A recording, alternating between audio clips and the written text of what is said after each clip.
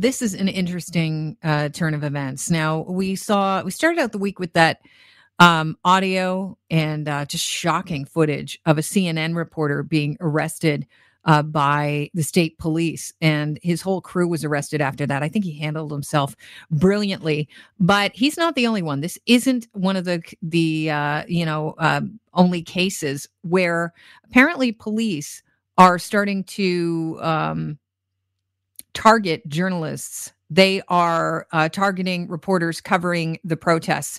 In fact, the Freedom Tracker reported that at least 36 reports of journalists being shot at with projectiles, rubber bullets, tear gas canisters, pepper balls by police. And almost all the reporters have posted proof, either in the form of, bruises and after the fact photos. Many have been caught on video. In fact, there is one. She's a Pulitzer Prize winning photojournalist, Barbara Davidson, who was covering the protests near Los Angeles shopping mall, and police told her to move. So she said, okay, well, I have credentials. And he said, I don't care. You should leave the area. She said, sure, sir, I'm a journalist covering this. She then turned to walk away, and the officer shoved her in the back. It caused her to trip and hit her head against a fire hydrant. She said the only reason why she wasn't hurt is because she was wearing a helmet she got while buying a skateboarding equipment for her nephew. And she had that on at the time. MSNBC host, who is a Canadian, Ali Velshi, said he was shot at with rubber bullets and tear gas by the police. People are blaming this on Trump, who has started to call journalists the enemy of the people. Here to talk about it, Jeff Jarvis, a friend of the show. He's a journalist and professor at the City University of New York, and he has been on the show talking about journalism and Trump in the past. So, hey, Jeff, every time you're on, I get a whack of emails that think we're going a bit too far here, piling on Trump. But this is extreme when we see the media starting to be a target of police. Have you ever heard of anything like this before? No. Not in this country, not on this continent. This is, and last night we saw fascism in action, right? Donald Trump had citizens of his own nation shot at with tear gas just so he could walk to make a photo op with probably a fake Bible. It was media manipulation. Media, unfortunately, fell for it. That's where we are. So what does police interference with media say about freedom of the press in the United States? It says that I think that Trump particularly is giving permission to those who don't like media. We're seeing it's an authoritarian state. I hate to be overblown and get you more emails, but what we're seeing here is the emergence of an authoritarian state. But I also think it's, in a measure of hope, it is the last stand of the old white man. And I say that as an old white man myself.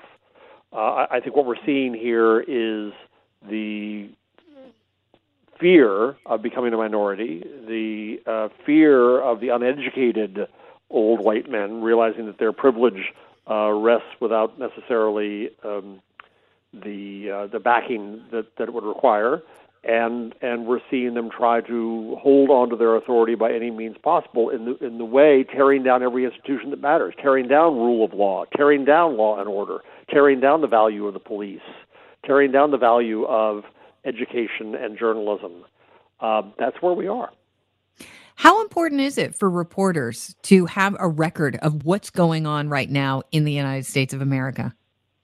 Let's not start with reporters. Let's start with people of color, right? And again, I say this as an old white man who's a journalist who's been in newsrooms, and I'm ashamed that we didn't have the diversity, but we didn't have the representation to really know what was going on. If you're African American in this country, you long since had the fear of white people calling the police on you and the police perhaps arriving as a death sentence, right? Until we had social media come along.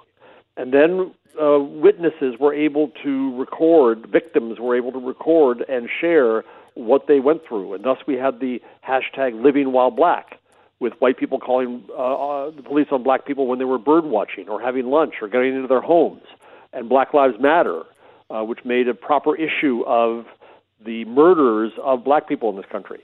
And all of that has been possible for us to see and realize the extent of it thanks to social media, thanks to people having their phones and their cameras, thanks to others bravely recording it. It was a 17-year-old teenager who recorded the death of George Floyd, probably scarring her for life. But that record matters. So it matters first and foremost to those who are victims of the system of systemic racism we have, and it also matters to journalists. But journalists should worry first about recording the stories of those in the community over themselves, but they should also record themselves. Do you cover this sort of thing in journalism school, or do you think we're going to look at adding new classes here into your program based on the fact that Trump is starting to put forth the idea that journalists are enemies of the people? We do cover it. We cover security in the first classes. That amounts to security of your sources, primarily, though. How to do that properly. And now, yes, we're just having a discussion among the faculty and the administration about having more courses for our students. One of our brilliant graduates, Gustavo Martinez, was arrested last night in Asbury Park, New Jersey, because he was doing his job and he was recording what was happening, and they hauled him off in handcuffs for no reason than the fact that he was being a journalist. And so we have to do that. At the same time, I'm very concerned, especially with students more than graduates, that I don't want to see them out there in danger and unprepared. And it's not just danger from violence of police and violence with instigators, but also obviously of COVID-19. We are still in bad shape down here, and I worry about them going out and exposing themselves to that. And there's no way I can protect them fully from that. Yeah, because they know that they are in the middle of what is a historic event happening, unfolding. And this is the start of the career they're launching into. This could be the thing that launches their career. I could see how you'd be worried. I mean, how do you balance your own safety with the ability to be one of the people that actually reports on history and Yes. one of the most important events happening in the United States, possibly this decade?